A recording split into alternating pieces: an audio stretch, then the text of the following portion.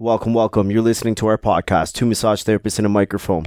My name is Mark. I'm a registered massage therapist, registered kinesiologist here in Toronto, Ontario, Canada. And we are doing another episode of Hanging with Entrepreneurs. We have Janice on our couch today. She is a registered massage therapist and she runs a beast of a clinic. And I met Janice when I quit my job as an instructor at a college, and I was like, man, I better go find some work because I have no income now. And I went for an interview, and in that interview, I was like, this place is really awesome. This is a really cool clinic. I dig what's going on here. Might not be my cup of tea, but then I'm like, hey, there's someone that I definitely want you to meet because I think you guys would be an awesome match. And so I introduced my wife. Well, I didn't really do that introduction. I said, hey, went home that night. I'm like, you want to go work at this place? And I don't know. Enter Amanda. Yeah. Hey everyone, it's Amanda, registered massage therapist in Toronto. And yeah, as Mark said, we have Janice here, whom I met at the end of 2015 because Mark came home super excited. There's this really cool clinic right by our house. I don't fit in there, but you do. So Janice was nice enough to meet with me as well. And I ended up working there all the way until I gave birth to my second child in the middle of 2017, and only didn't go back because we are so busy with the podcast and with Con Ed courses that I just couldn't fit it into my schedule. But, you know, I told Janice this, and I don't know if she takes it as genuinely true, but it is. It was the best place I ever worked at. She basically gave me a room, showed me around the clinic, and said, go, do your thing. And it was awesome. So thank you for coming in and sitting on the couch today. Oh, thank you. Happy to be invited, and thank you for your comments. Part of the reason why I became a massage therapist was to run my own business and do my own thing. So that's why when people work at the clinic, I assume that's their purpose as well, and try to keep it as open as possible for them to be running their own business within the umbrella of the clinic. And that clinic's been around for now how many years? 23 years. It's one of the only places that I've ever seen in my almost 15 years of being a massage therapist that is run truly as like an independent contractor kind of place. Everywhere else that I've ever worked at or I've seen or heard of, because there's tons of therapists that come through our doors, it's the clinic owner that says, these are the hours that we want you here. This is what the pay structure is. You don't have much freedom in what you're going to do, when you come, when you leave, blah, blah, blah, blah, blah. And at least with the time that I met with you, that's what I walked away with. I'm like, this is a different type of place here. Yeah, and it really was. As I said, when I went in, Janice and I met. It was an instant match, I think, in terms of our personality. And then we did the active interview. I gave Janice a treatment because she wants to know at least all the therapists that are working for her, their style. And what I liked about it was you weren't looking for someone who treated the way that you like to be treated. You just wanted to be able to know, if you're referring people to me, what type of treatments I offer, what type of therapist I am. And there were, I think, 7 of us there at the time that I worked, and all of us were so drastically different in our specialties and what type of treatments we did. And I really liked that because we weren't really in competition with each other, or I didn't feel that way at least. Well, it never should be a competition. It should always be colleagues that work together to help people out, because no one person has the answers to everybody's problems, and everybody likes different stuff, you know, and I get all sorts of different types of treatments from people, and having different therapists makes it great for clients, because sometimes I'll have a client who comes in and I'm just not their style, but I have somebody else in the clinic who would be, and being able to match people up, that's kind of been my goal. Shall we start at the beginning? Yeah, let's go right to the beginning. So the beginning being, was massage... When I was born. When you were born. Was massage therapy your first career, or was this a shift? It was not my first career. No. I'm a computer programmer, accounting and finance, chief financial officer of 3 public mining companies. That was really I was in school to become a computer programmer, took a temp job in the mining companies, turned turned into doing accounting and finance. Loved working there because the fellow who owned the business gave me all the freedom in the world to run the office. He didn't want anything to do with the office. He wanted to do his job, and he wanted that done. So that was great. However, the market crashed in 87, I believe it was, and those companies ended up folding. Took a job as a controller at another company, and I hated it. What'd you hate about it? I didn't like the people, particularly the man who owned the place. You're unemployable, aren't you? I feel most entrepreneurs that we have in here, you're not employable. Mark's unemployable. No. You don't like to work for people. Well, the problem with him is that he was disreputable, and I can't work for somebody who isn't of their word. So he was not only not of his word, he was also not of his written contract. However, it was the best experience of my entire life because he was so horrible to work for. I swore I would never work for anybody else again. And that's when I went back to school and became a massage therapist. So I really do owe him a big thank you for being who he was. Thanks for being a jerk. Well, that's so often that the most negative things in your life often have the most positive results. Depending on how you view it, that is the way people should look at negative events as teachable moments, or What are we getting? What's coming out of this? Where did you? Actually, before I ask you where you went to massage school, why massage? Doing finance before that, doing computer programming before that. Why massage? That's a pretty big jump. I don't know what made me think of it, other than the fact that I was getting massage therapy at the time, and something made me think that. But I did go and take a career counseling course through the YMCA. I don't believe they still have it. But I thought, I'm not too old to go back to school, but I'm too old to make a mistake because I've already done these other careers.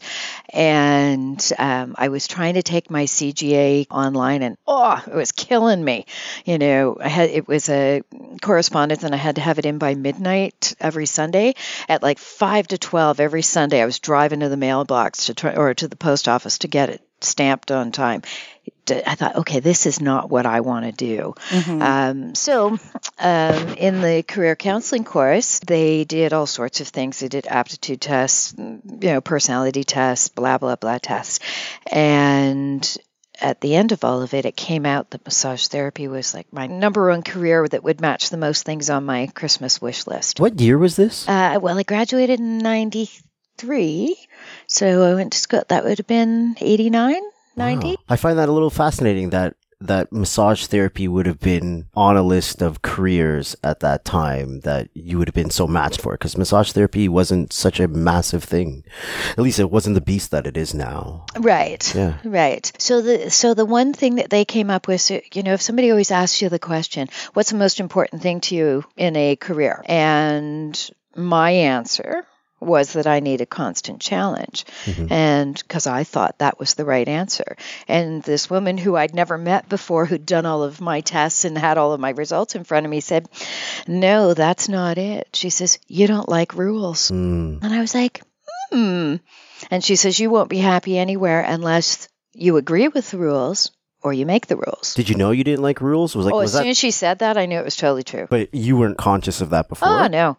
No, I would never have chosen that to be the number one thing for me. Rules that make sense. So I always use this as an analogy of a stop sign. That makes sense to me. No U-turns. Well, that's just for people who don't know how to make a U-turn safely. So that doesn't apply to me.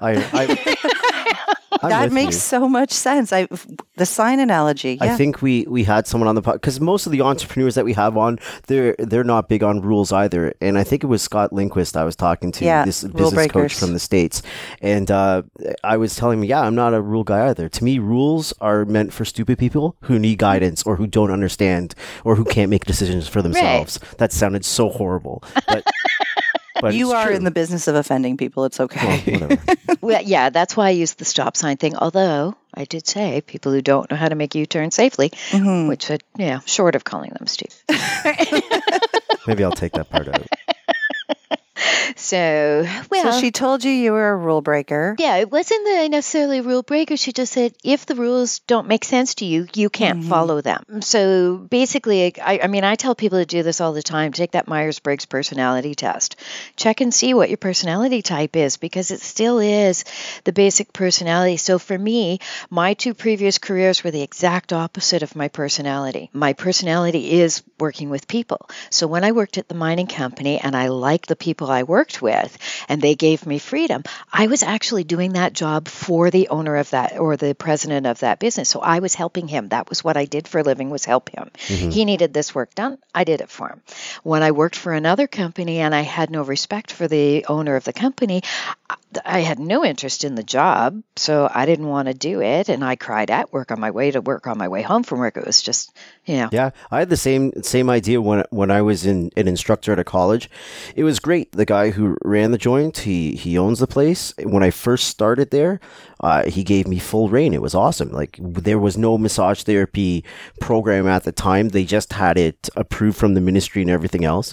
And I was their first instructor. And he literally walked me into this empty room with like a whiteboard on the wall, big empty room. And he's like, go, it's yours. What do you need? Tell me what you need. Let's go shopping.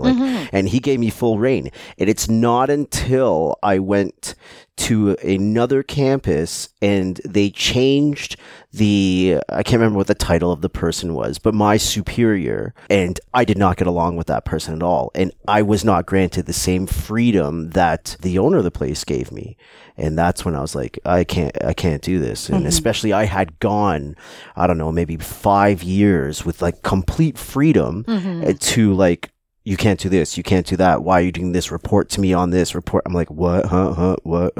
And I was very unhappy. And I'm like, I gotta get the fuck out of here. Yeah, arbitrary rules make no sense. If something's not broken, if a person's doing a job and getting it done successfully, why do you care what they're wearing? Why do you care if they have a piercing or a visible tattoo? Why do those things matter if the job is getting done and it's getting done well?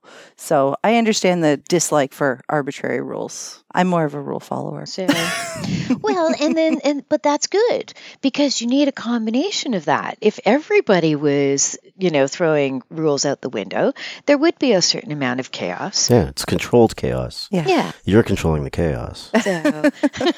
I think that should be my official title with the 2 little kids at home, Chaos Controller. I like it. So after you've done the test, now you've been told, this is your personality, this might be good for you.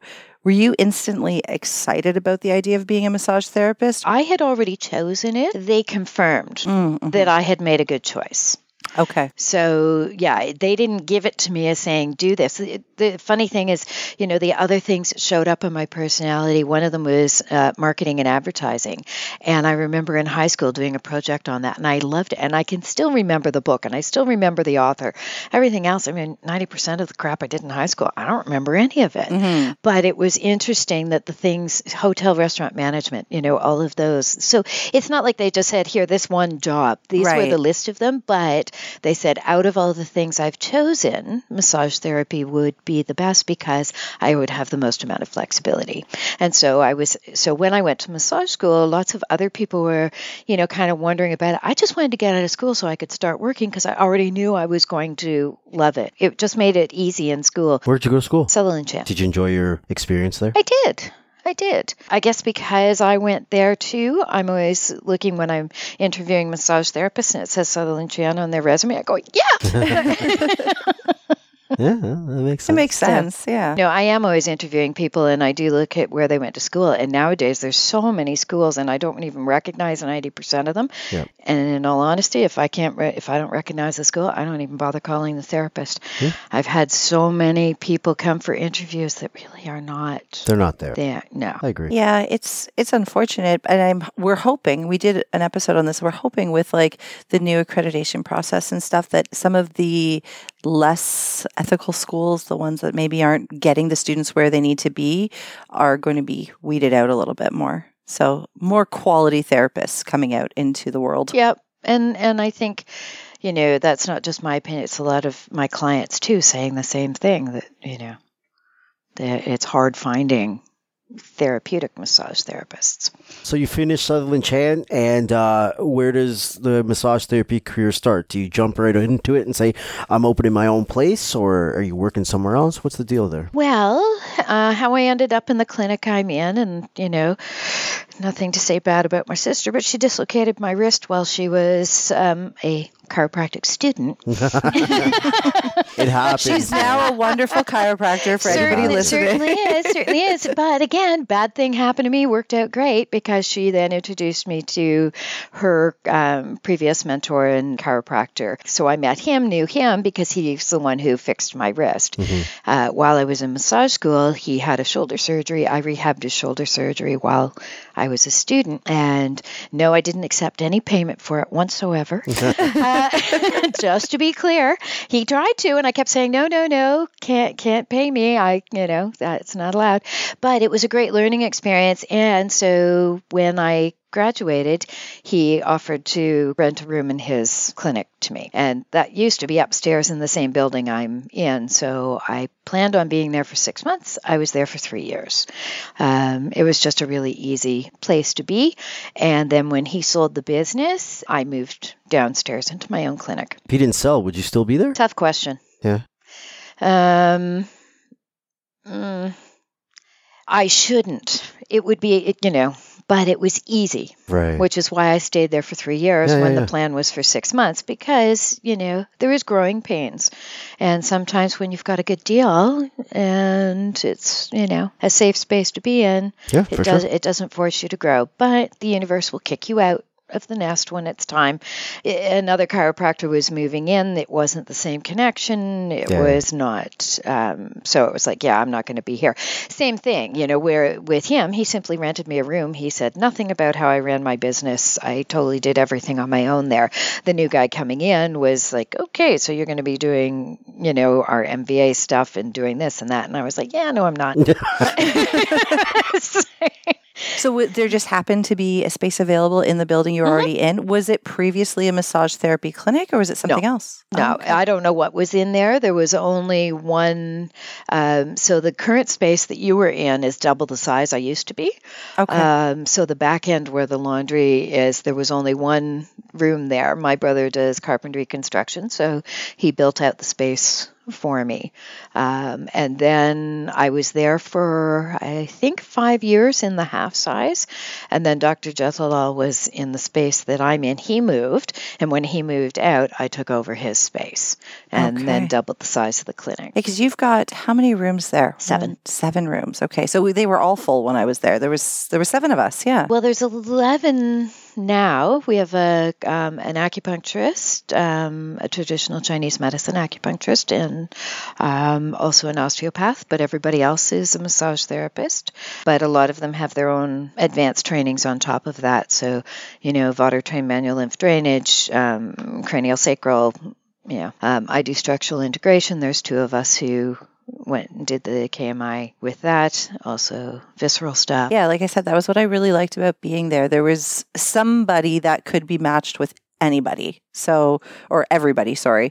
So it was nice that if somebody called and they sort of explained what they needed, it was easy to say like, okay, you should see this therapist or you should see this therapist. And it worked out really well. I remember a conversation that you and I had. Just as you were talking, it reminded me when you said, tough question about would you still be with that other chiropractor because it was easy. When I was working at your clinic, it was so easy because this clinic has existed for, as you said, over 20 years. So you guys already had a reputation. I was under your umbrella, although I was kind of, managing my stuff as I wanted to. I worked whatever hours suited me. I booked my own clients other than if somebody called in and, I had an opening. I did my billing. Like it was easy though. And after I decided to go back to treating after my maternity leave, believe me, I went back and forth. Mark will tell you, like for months, should I just call Janice and go back? Should I just call Janice and go back? Because it was so easy and it was nice to be there. And I liked all the therapists I worked with. Like I was perfectly content there.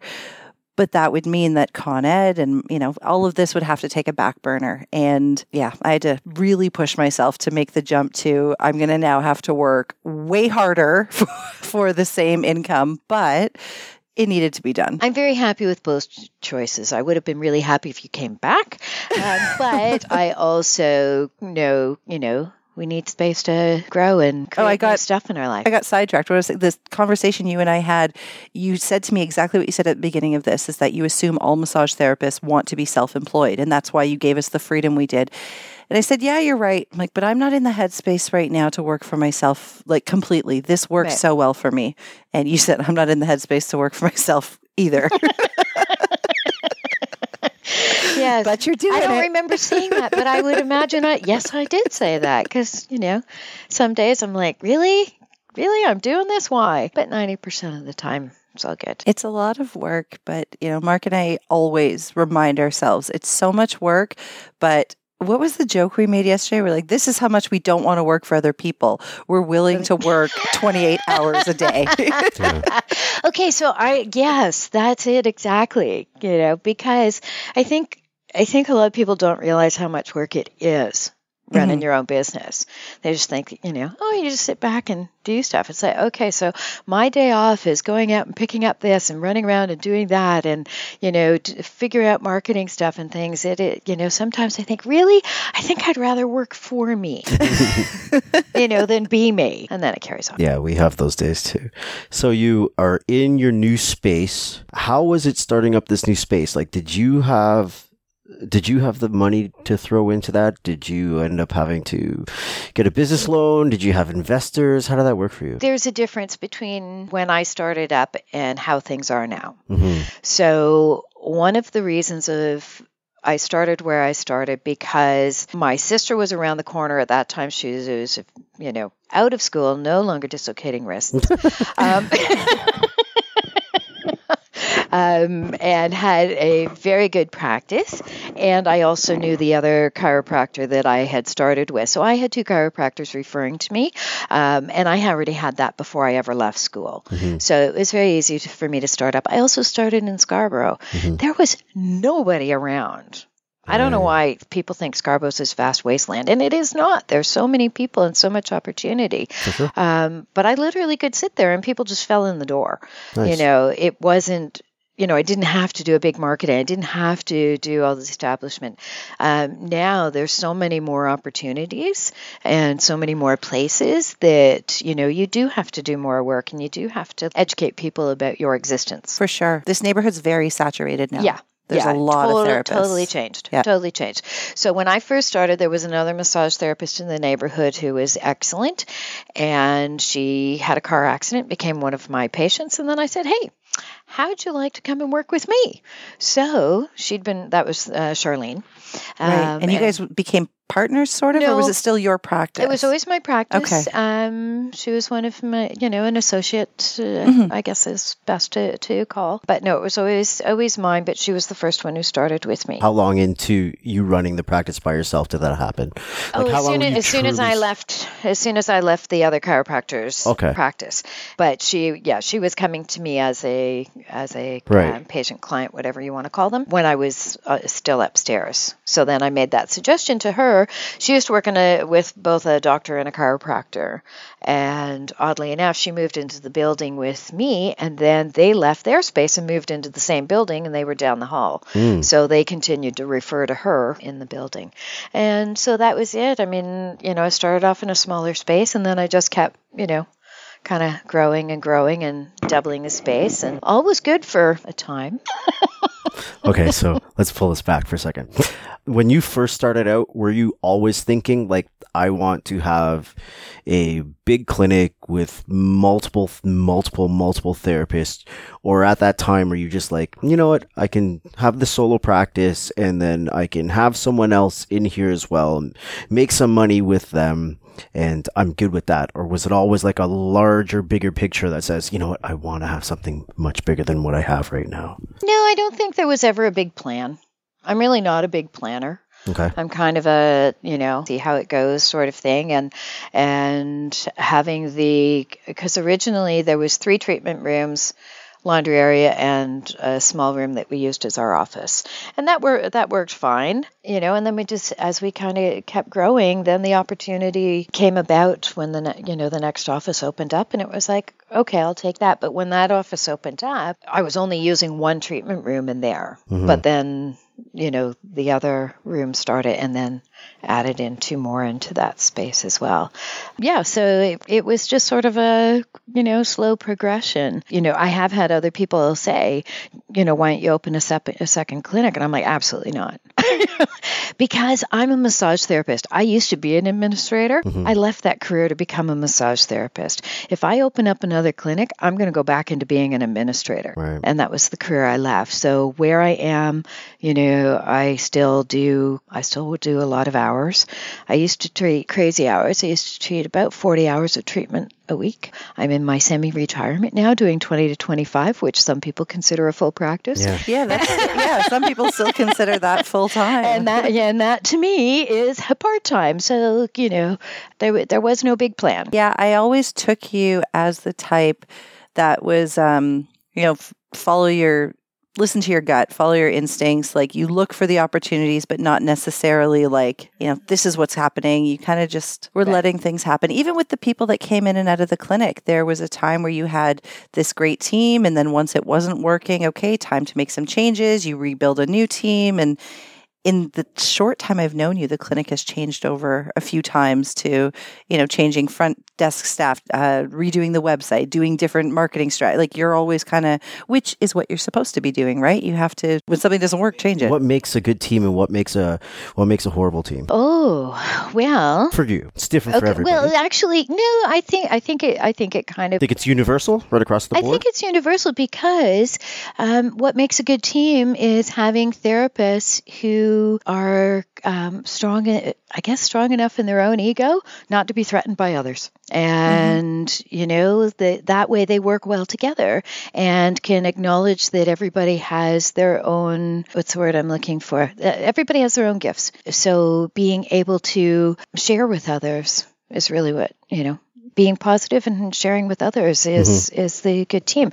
If you need to keep everything to yourself and you're fearful in your life, you don't make a good team player. Do you find it difficult to find good team players? And do you feel that you can get that sense of that from them in the interview? Or do you find sometimes, hey, I've hired somebody and I'm like, shit, did I make a fucking mistake here? Right? Well, I have, got what's the school of hard knocks. I didn't know in the past, I know now. So now when I'm interviewing somebody, I know what I'm looking for. Whereas before, I simply was looking for the good hands person. Gotcha. Now I'm looking for the good hands person who is also going to play nice with others. And sometimes I do say that in an interview of, you were the last one in the door. You'll be the first one out the door if you don't play nice. In an interview, I now know to ask those questions. Whereas I didn't know to ask those questions initially, having learned the difference. I know how to ask that, I guess. Being that you give so much freedom to your therapists, are you also looking for somebody who does have a really strong business sense, who is driven to kind of like keep themselves and their own practice busy? Or do you not worry so much because I know from working there, you've got enough new patients walking through those doors every month? Well, I try to do a little bit more coaching now. So I had a lot of therapists who were very seasoned therapists for a long time. Charlene was there with me for 18 years. Right. Other therapists were there for 15 years. I have currently one who's been there for 16 years. They're solid. But now I have some new therapists that are just out of school. It's a totally different dynamic, but it's been great because I've chosen or found people who were really keen on continuing their education and learning new things. And that's been great too. And so now I kind of work with them, be their client, and tell them how to read all the charts on my walls of all the courses that I've taken and speed them up in how the things that they learn. Because there's so many things that, I've learned in the last 20 years. I'm going, oh my God, if I knew that on the first day of being a massage therapist, I could have been so much better. Like what? Give me an example. Well, one of the things is that all negative emotion is felt in flexion. All positive emotion is felt in extension. You don't need to spend that much time working on people's extensors. You need to spend more time working on their flexors. And if you do nothing other than work on their flexor muscles, you're going to help that person.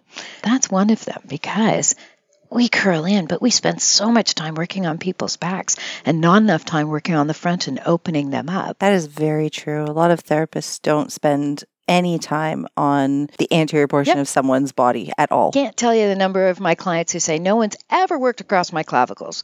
No one's ever worked my psoas. Nobody's ever worked on my abdomen. Nobody's ever worked my diaphragm. And yet, so much of what's causing the problem in the back is the shortening in the front. That was one. I got lots.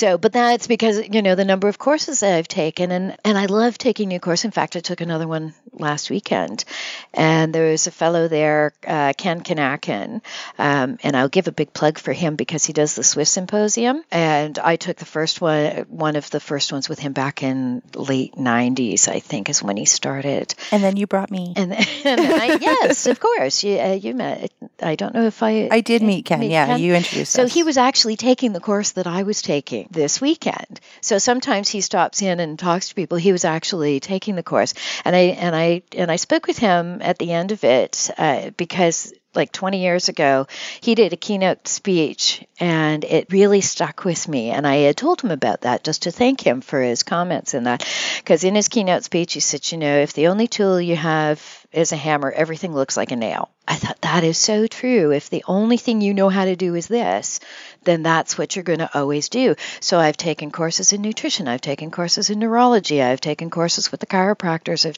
And the more I learn about all of those things, sometimes it doesn't seem like it's part of what I do, but it is. I have a client on the table and I can feel that they are not nutritionally solid. I'm a Band-Aid on a bleeding artery. They need to go and see a naturopath. They need to get the building blocks to be able to heal themselves. As I segue off into that. Is this how you decided to bring in other modalities other than massage therapy into your space? Oh, totally. Yeah. I did the introductory course for cranial sacral, and it's not me at all. It's not my thing. Mm-hmm. However, I totally believe in the therapy and people who can benefit from it. So when Deborah took the cranial sacral, it's like, great. Osteopathy, another thing that, there's only so much time for you to do courses. I can't do everything. Mm-hmm. That didn't come out right, but I don't have time to do everything regardless of whether or not I want to. Mm-hmm. So I can tell that somebody needs something.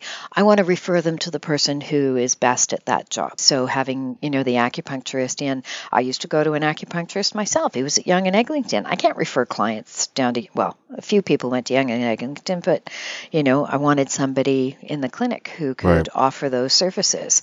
So the more services within my own space, the more we refer between each other. We would even refer between therapists when I was there, at least. Like if somebody wanted something that I felt there was another therapist that would be better, I was happy to say, go see them. I know a couple of the therapists would refer to me because I had done kinesiology and I had done personal training. So they would send clients to me who maybe needed somebody a little more like myself. Yeah, and I still do that when I'm working on somebody. Anthony does a manual lymph drainage too, so it's like, okay, so I've done what I can here. Try that and see if that's going to help you more than what it is that I'm doing. Sometimes too, if you get so used to something, you can't see the forest through the trees. You keep looking at it the same way. And I get treated by different therapists too, because one person, I think, they really were on it when I had this problem, or they really addressed that better for me. So I don't see the same person either. I bounce around through people. Sometimes it's based on, who's available, but sometimes it's also based on what problem do I have? Who do I think is going to be able to solve that for me most efficiently? You seem to have your clinic well put together. Was there ever a time when you were starting out that you're like, I don't know if this is going to work, or what did I just do here? Was there any moments of you feel like, fuck, I'm in over on my head? Oh, not when I was starting out. That happened to me about 4 or 5 years ago because I had, therapists who had been there for a long time. And suddenly there was a mass exodus that just, was the perfect storm. One retired, one moved back to India, one moved, out of the neighborhood, and there was 5 full-time therapists that left within about a year and a half. Oh, wow. So suddenly I was left carrying all of the overhead, all of the expenses, all of that on a skeleton crew and trying to replace them. It literally took me 3 years to be able to find good quality therapists for the clinic because I won't just hire anybody. If I won't go to that person and pay, I can't send somebody to them. So at any moment in time in that moment of chaos, did you consider like, I'm done here? Oh, totally. Yeah. What kept you digging out of the hole then? Because I knew I could do it. I had unfortunately had some health issues of my own through that, but found a great naturopath who was able to help me and support me because it was adrenal fatigue. Mm-hmm. So it was just, everything was just too much. And so this and that and everything else, but he helped me with that. And I did know at the end of the day, regardless of how frustrated I was and how tired and fatigued and everything else, I knew what I wanted was to build it back up again. Right. And if I didn't, I would just be pissed off. Yeah. So, it regardless of how bad things have been, I always know it can get better. I do know in my heart of hearts that I can fix it, I can change it, I can do stuff. I may not want to that day, but just get out of bed and get it done. Do you have sort of like a schedule? Like, do you do things in a certain way? Are your weeks planned out, or do you just kind of do what needs to be done? Are you very regimented in the way that, you do your accounting stuff on this day, you do your errands, are you very scheduled? Okay, so the reason I became a massage therapist is because I don't like rules. So there's not much of a schedule. I mean, my client schedule is, because of course that's necessary. But no, the rest of it is, what day does it work out? I try as much as possible to give the jobs I don't like to somebody else. Fair enough. I know how to do my bookkeeping and accounting. I used to do it, but I used to do it is the point. I don't want to do it anymore. So I have somebody who is my bookkeeper. Mm-hmm. I have somebody who does the daily entries. The front desk does the easy entries, and then my bookkeeper is off-site, but it is online. Right, so right. She works out of Coburg and takes care of all of that and just gives me, here's your tax amounts, here's your this, here's your that. So the things I don't want to do, I tend to try and find somebody else who does want to do them. Mm-hmm. It does suit their personality to do that job. Now, I kind of get done what needs to get done. I think that's smart, and I always promote that. When you're running a business, you can't do everything. There's so many things that have to be done. And if you are not good at that part, or even if you just don't want to do that part, hire a guy, fit it into your budget and hire a guy. I know when I was there, you were starting to put emphasis on your social media, but you just didn't have the time for it. Right. So I know, a few people had come in. You have somebody doing your social media now? Oh, geez, no. I always think I do, and then I don't. Part of the thing is I myself am so busy that I really just don't have the time for it. Mm-hmm. I have had people, I've hired companies, and that was really a lot of wasted money. I had one place that, was supposed to be doing all of this great stuff. Their writing was so terrible. I remember sending you, I was actually scared to do it. I forwarded her, I think, a screenshot of content they had posted on Facebook, on her Facebook page. It was bad. Oh, it was so bad. I was like, did you approve this? She's like, no, absolutely not. Yeah, no. Well, my two favorite ones were that they were going to send out that were caught, and I don't know if it was even you that alerted me to them beforehand, because you just think you hire somebody, they're going to do a good job. And one of their little posts that they had this list of the little short snippets they were going to send out. One of them was Happy Remembrance Day. I'm like, oh my God, do you know what Remembrance Day is about? I'm not like. How wrong is that? Or the other one, there was a pregnancy thing that they were writing, and it said, for some women, pregnancy is a joyous occasion. For some. Yes, for some women. Now, I believe their intent was to say that, there's also aches and pains that come along with that. But how they wrote it is, for some women, it's a joyous occasion. I called them back. I said, I'm not the Morgan Tarley Clinic. This is, this is wrong what you're saying.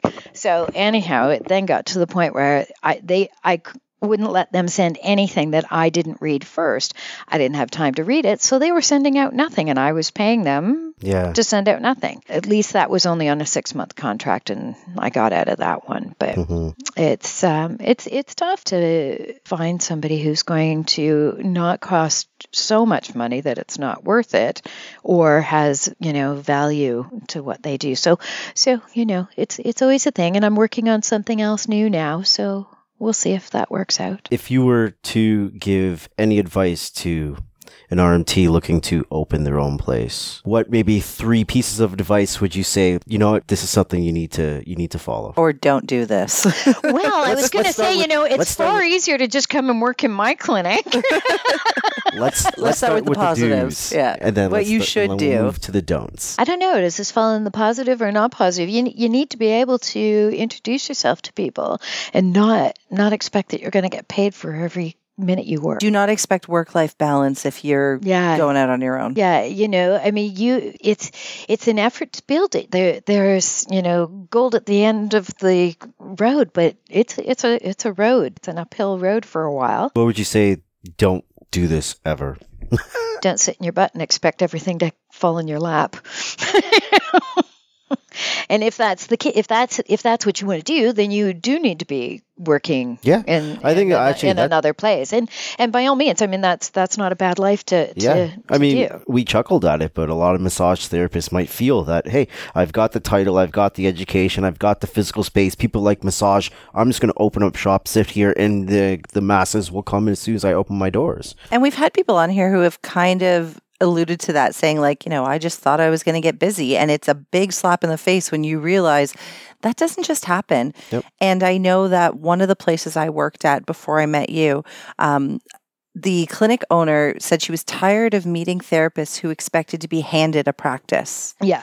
That she wanted people to work for her that wanted to build on their own. And that's why I'd asked you, are you looking for people who have that in them?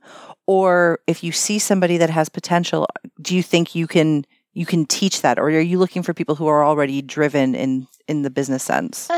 Well, in the business side of it, you know what? I can do a bit of both. I will reward somebody who puts their own efforts into their business, because without being asked, I changed one of my therapist percentages because that person did a lot of their own marketing. They themselves promoted themselves. They didn't expect me to do it. And so I changed the percentage split because I thought, okay, you're not making me do all the work. I will reward that behavior. That's a huge thing, because I think a lot of RMTs that have never tried it on their own, or RMTs that don't have independent contractors or someone working for them, for lack of a better way to say it, they don't understand why am I giving 40%, 30% to the clinic owner? I'm doing all the work. I'm like, you really don't know what goes on behind the business and the costs that come with the things that bring you patients and clients and this nice room for you to do your work in. Right. And that's very true. A lot of people have no idea, and particularly if you have front desk staff, everybody's like, oh, I want to have front desk staff taking care of everything. Well, okay, but then your percentage or your rent has to go up a lot, because the most expensive part of my clinic is my front desk person. Next thing is rent. And of course all of those costs go up, and then there's this and then there's that.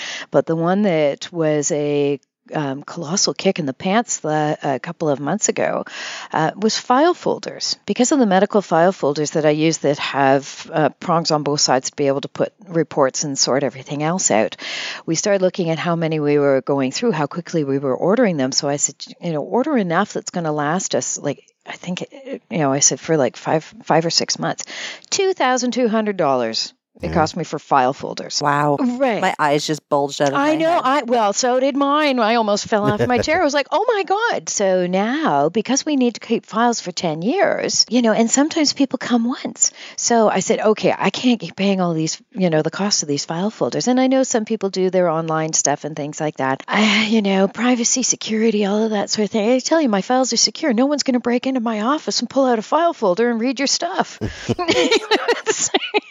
But I've gone back, and people who haven't been in the clinic in 5 years, who only came once, I've now taken them out of the file folders, put them in a box of storage, and kept them for that. But now I'm recycling those files, and it's also given me a lot more file space. So, just the cost of file folders alone can toss you over the edge. Yeah, and there's a lot. I remember the first meeting I had with you at the clinic.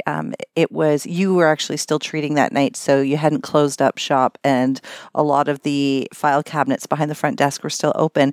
It reminded me of a medical doctor's office or a dental, there was thousands of them. I mean, that right there made me I want to work here. Look at all these patients. Yeah, and we do take out the 10-year-old ones and shred them, but if they haven't been in 10 years. But I do have clients who I have been seeing for 23 years, which may sound like I'm a bad therapist because I can't get them fixed, but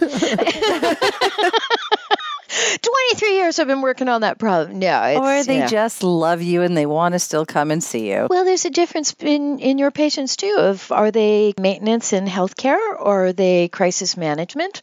And it's always a combination of both. And people learn that massage isn't like getting a facial. It is part of your healthcare routine and living in a comfortable life, as opposed to do you want to live pain free or do you want to live pain tolerant? There's your choice. And you're going to have people who are going to choose either one of those. Yeah, so I don't know if I answered your question about, advising people about what they want or starting a clinic or whatever else. But well, I kind of threw that to you knowing that there's not really a real answer. But yeah. Well, the advice you gave, although it may have sounded like duh, but Mark's right. There's people who probably don't know that. One, you do have to get yourself well known in the neighborhood you're in and know how to reach those people. Like you said, depending on the neighborhood you're in, are you surrounded by blue collar people? Are you surrounded by young professionals? Are you surrounded by a lot of retired couples, young families? Knowing your neighborhood and getting your name out there is important. And like you said, not expecting that you can open up a clinic and people are just going to flood through your door. Right. That's never, ever the case, by the way.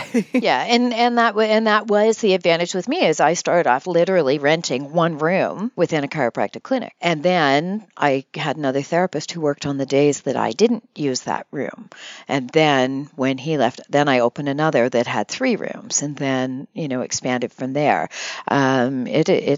It's a big expense to open up, right away and try and find the people and try and find the personnel and try and find the clientele and everything else at the same time. You ever have to fire somebody? Yes. Do you find that difficult to do, or you're just like, nah, something I got to do?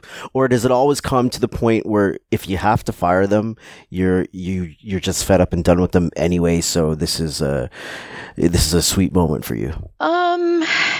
It's never enjoyable. However, it's one of those things that needs to be done. And sometimes I will procrastinate to the point where it's just such a relief when I've finally done it. I go, oh, thank God. Sometimes the difficulty is I think I'm so painfully obvious that I'm unhappy with the situation that I'm surprised the person didn't leave already. Right. You're like, pick up on my cues, goddammit. Really? I know. And then when I say something, they look at me all puzzled. I'm like, really? This is a surprise to you? You thought this was going well. Right. Yeah. Sometimes, it's a difficult thing to do. Sometimes it's the same thing. People, if it's not working out, it's got to change. Do you plan on doing this, running your clinic, still practicing many, many years? Like, is this the last move you're going to make in terms of income, or is there something more for you? I will continue to work as long as I can. I love my job.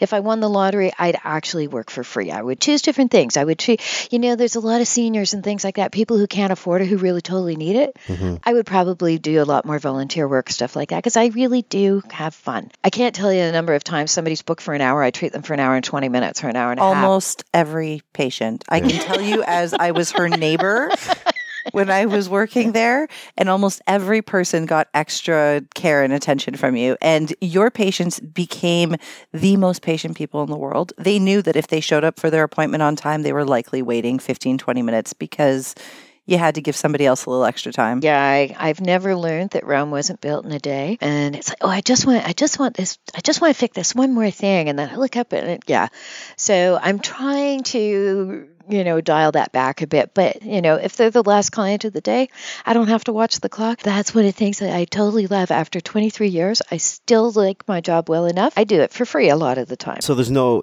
like plan that when I'm ready, I'm going to sell this bad boy and move on. Because like we had someone on, when was it? A couple days ago. Yeah, you spoke about MJ. Yeah, MJ's master plan. Her master plan, because she's inching towards retirement, is to open up the 5 other locations that she's been planning for.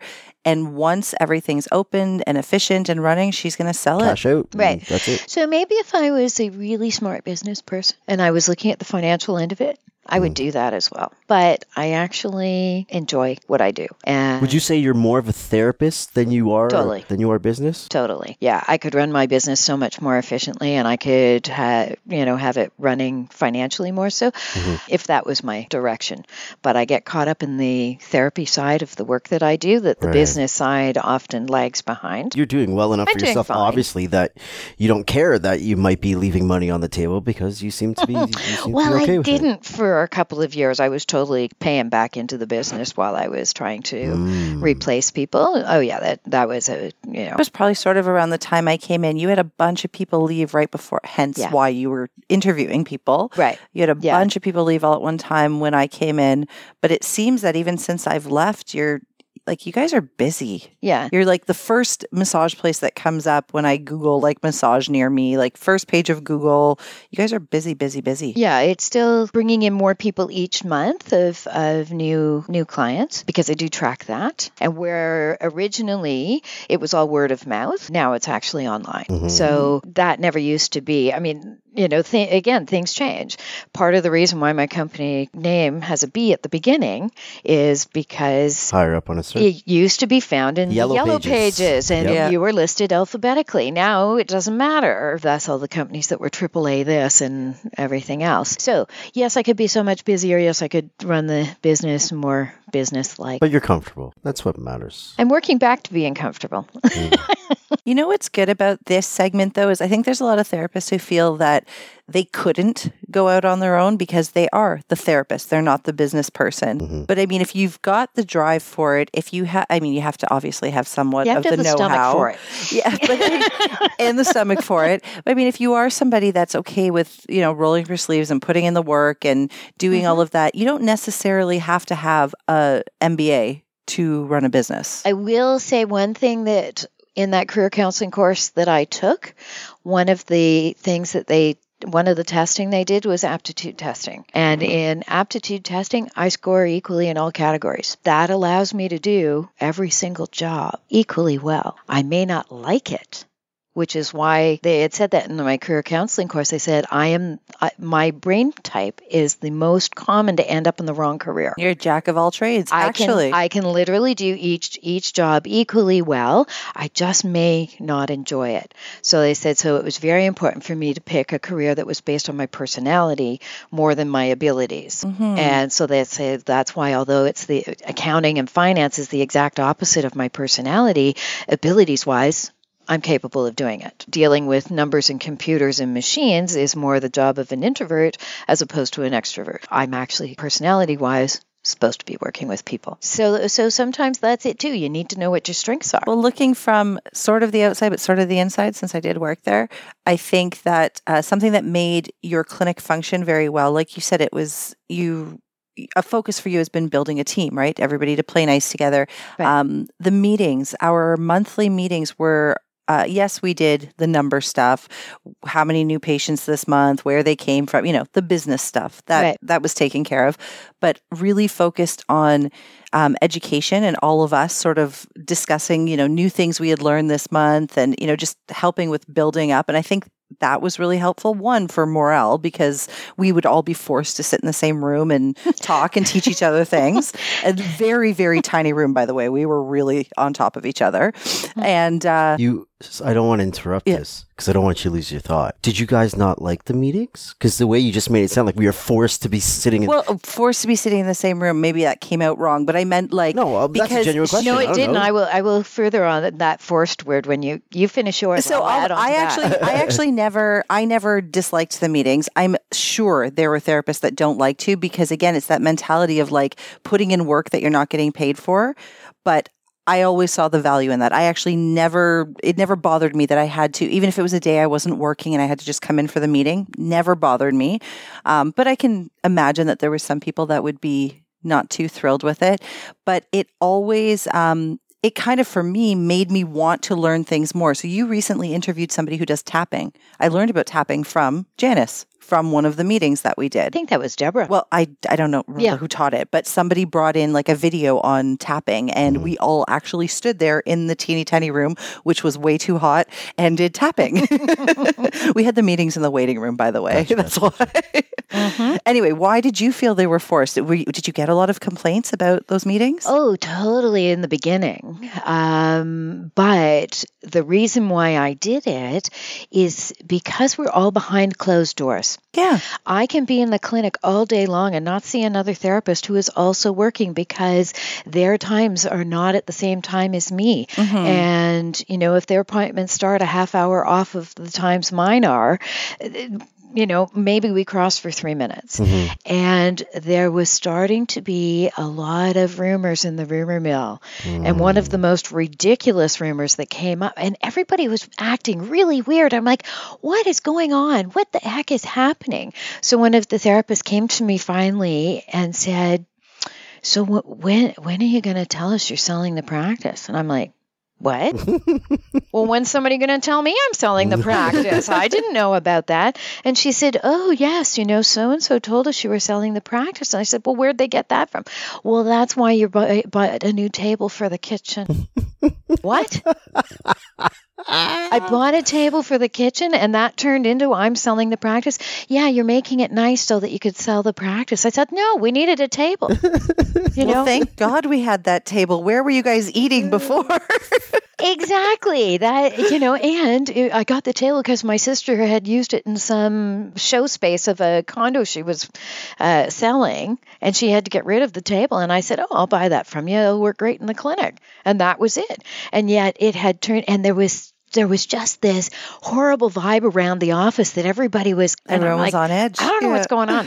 So anyhow, it was like, okay, fine, that's it. We're having a meeting. And people were like... So I tried to pick a time when the most number of therapists were already working, so it wasn't inconveniencing people. It was over lunch-ish sort of thing. Tried to make it as convenient, but did make it mandatory, and found that it really... it worked. And initially, it was just me talking, and I would ask people, is there anything you want to talk about, anything you want to discuss? And there is, silence. So now, yes, forced each person to go around the circle, something you're grateful for and something you learned. And I don't care what you're grateful for. You're grateful for the day is sunny. I'm grateful I didn't get hit by a car today. I don't care. Yeah. Just something you're grateful for and something you learned. And again, preferably something that you've learned that you are now helping your colleagues with. Can you tell when your staff is like, eye roll? Yeah, I'm grateful for, you know what I mean? Can you tell those moments when this is just, they think this is stupid, they think this is bullshit, they just don't want to be there? And when you sense those moments, if you can, what does that make you feel like? Well, that was the previous and not now group. Okay. Don't have that. And there's a lot more camaraderie and exchange. And what used to take a matter of minutes to go around the circle now is the majority of it. Oh, and wow. sometimes I don't have enough time to get the stuff out, so I start, I just spit through the business part really quickly. So there's a group that really enjoys this coming together. Nice. Yeah, and it's starting to be, there's more laughing, there's more communication. Right. And sometimes they're talking about more personal stuff too, which has been really great because you get to know a little bit about them. Seriously, I can work with people for years and years and not really know what's going on in their life because I'm in my treatment room with the door closed. Their patients know more about them than I do, or, and likewise. So it is a time to be able to gather and have a little bit more communication. And since we're all in the room at the same time, is there anything that needs to be brought up? And people don't always feel comfortable with that. So I said, if there's something you want me to discuss, even if you don't see me, write it down a note, shove it in the meeting file. I will review it before the meeting. Sometimes I just throw it in there like it was my thought, because if they don't want their name brought up that they were the one that was complaining, I'm happy to take that on. Do the bloody laundry. So that's still a theme at the clinic. Actually, not so much. Actually, we have a new therapist who likes folding, and so now all the sheets are folded, because I've always said to people that it's a government make work project, folding sheets. By the time you've got them folded, we're taking them out again. Yep. But she likes doing them, and now everybody else has taken that on, and now it actually is really nice that they're being folded. So each person brings something else and a new thing to the clinic, and so yes. Anything else you want to wrap on? No, I mean, well, again, I worked there, so I have a pretty good idea of how the place ran. And to me, it's funny that, through doing this podcast, learning that you're not so much of the businessy person, you're not the person with the foolproof plan and, the long-term financial plan. And, you kind of... She almost spat out her water. I'm sorry. I mean, I kind of got that vibe from you when I worked with you, but I always assumed, now there's got to be the type A personality under there somewhere. But I like that because, again, I think there's a lot of therapists who, in their heart, they're therapists. They want to be the person that works with people and helps the people, but yet they still want to be able to go off and have their own successful business. And it is very possible. But yeah, I mean, you got to roll up your sleeves and work. I always knew that. And since leaving you and us being off on our own, I'm the most happy and the most tired. Mm-hmm. Yeah, and that's it. It's what drives you. What's your goal? What's your main purpose? Still, my favorite part is working with my clients, helping people who haven't, they couldn't do something, now they can. That's still really exciting for me, and that really is my main goal. Well, that's how you've kept your balance and your happiness. I mean, for anybody who lives in Toronto, you already know that you pretty much have to sell your firstborn child to own a home here. And I mean, you own a house in a really beautiful part of the city. You own your own clinic. You're not struggling. You're okay, secure. So you know why I worked 40 hours a week when I first started practicing is because I bought a house. And I wanted to get it paid for. And, that's kind of my upbringing through my was you always pay your bills first. You play when your bills are paid. And a mortgage to me was a bill that needed to be paid. So for the first 10 years, I hardly traveled. I did not vacation. I didn't do stuff. So people see my life now as going, oh, you've got it pretty easy. Well, yeah, there was 10 years of, I did a whole lot of nothing but work. But that's good for people to know because, since I've known you, you've always taken a couple of vacations a year. Yeah. Every time I try to text you or call you, you call me back a week later. I was just in Costa Rica. I'm like, of course you were. But I love it that now you're at the point in your career where you can take the vacations and do the things. And I know, you often go to the theater and you enjoy the money you're making now, which was my initial point, is that you might not be a billionaire. Right. But no, you're comfortable and you're living and you're enjoying what you're doing. Right. And that's financially, that's always been my goal, is to, I don't need a ton of money to be happy. I don't have the newest of this. I don't have the biggest of that. I don't have the fanciest of those things. I'm comfortable. My biggest thing was to get my house paid for. And I did it in 11 years because I worked 40 hours a week. I didn't go places. First thing I did is put an apartment in my basement, had a tenant pay half my mortgage. Best thing about a tenant is when they leave, they can't take half your house. It's better than a spouse.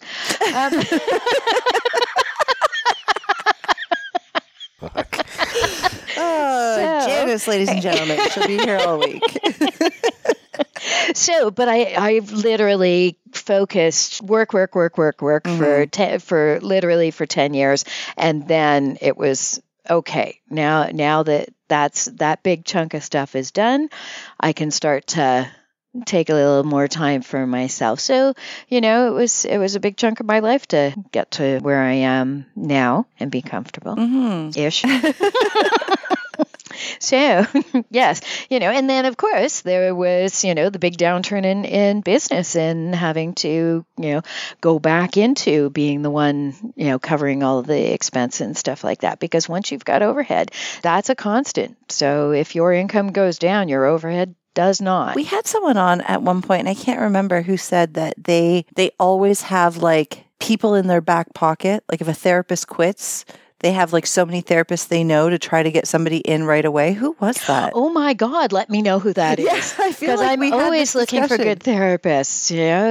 I would want to meet that person. I'm going to try to find that episode. I swear we had this conversation. Anyway, this is a perfect time then if you want to let people know about where your clinic is or what it's called, if you have a website, and if there's any therapists who are looking for work, maybe they want to get in contact with you. Yes, I would love that. So it's Bellesmere Massage Therapy, oddly enough, at the corner of Bellamy and Ellesmere, in a medical building there. And I am always looking for good quality therapists who are looking for a place to work, who want to be part of a massage therapy team. And sometimes too, even if their practice is not massage, if it's something that can add to our clinic and bring in a new skill set, then that's wonderful too. The more tools in the toolbox, the more benefit the patient's clients have. Anything else you want to ask Janice while we have her here? No, I think I'm good. I think I put you on the spot enough. Oh, well, I didn't feel put on the spot other than just trying to, That's the trick. Get you all comfortable and relaxed on the couch. And then we get into some light banter, and then I put you on the spot and you don't even realize you're on the spot. So. All right. Well, thank you for coming and hanging out on the couch on your only day off. Well, thank you. Right on. You guys have been listening to Two Massage Therapists and a Microphone. Peace.